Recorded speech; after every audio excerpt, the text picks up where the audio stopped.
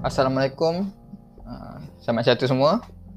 Jadi hari ni nak cakap sikit lah pasal sektor sukan yang kian dijerut oleh PKP, Perintah Kawalan Pergerakan, dan juga total lockdown yang semakin hari semakin tidak berkesan. Dan kita sendiri tahu kenapa, dan semakin menyusahkanlah mereka yang terlibat dalam industri sukan tanah air. Bukan saja bola sepak, bukan saja hoki, bukan saja golf, tetapi banyak lagi sektor sukan yang lain. Kita bila nak sembang pasal sektor sukan ni, kita kena faham sebenarnya yang sektor sukan ni dia bukan sekadar sektor yang kita gelar sebagai sektor tertier. Sektor tertier dia lebih kepada sektor sekunder, yang mana sektor yang sama pentingnya dengan sektor hiburan, sektor pendidikan, dan ia juga merupakan sektor ekonomi yang penting di Malaysia. Jadi kita nak berbual sekarang ni berkenaan dengan kenapa sektor sukan ni dikatakan semakin terjerat hari demi hari. Industri ni kenapa makin terperangkap di sebalik pelaksanaan PKP yang diadakan sejak 2020 lagi.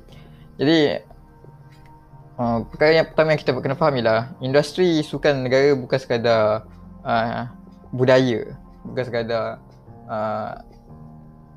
hiburan petang ataupun bukan sekadar tempat untuk beriadah.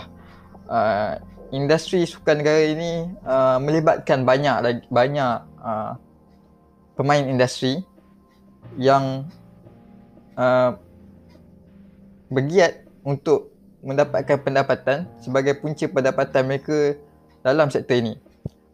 Sebagai contoh, saya boleh katakan seperti sektor bola sepak itu sendiri, sukan bola sepak itu sendiri. Dalam pembabitan liga seperti Liga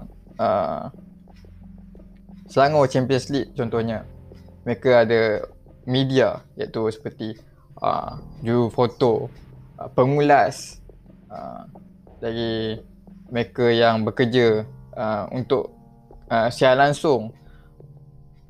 Itu antara beberapa kategori pekerjaan yang disediakan dalam liga. Dari sudut media, dari sudut lain seperti pengadil, pemain yang diberikan allowance, jurulatih, dan juga pergerakan pasukan yang bertanding itu sendiri. Kerana jika tiada liga yang kompetitif dilangsungkan akibat daripada PKP, mereka terpaksa membatalkan penajaan ataupun membuatkan penaja menarik diri daripada melabur kepada pasukan, yang mana kita tahu penajaan merupakan salah satu sumber penting untuk skuad bola sepak, sukan bola sepak ni berdaya saing.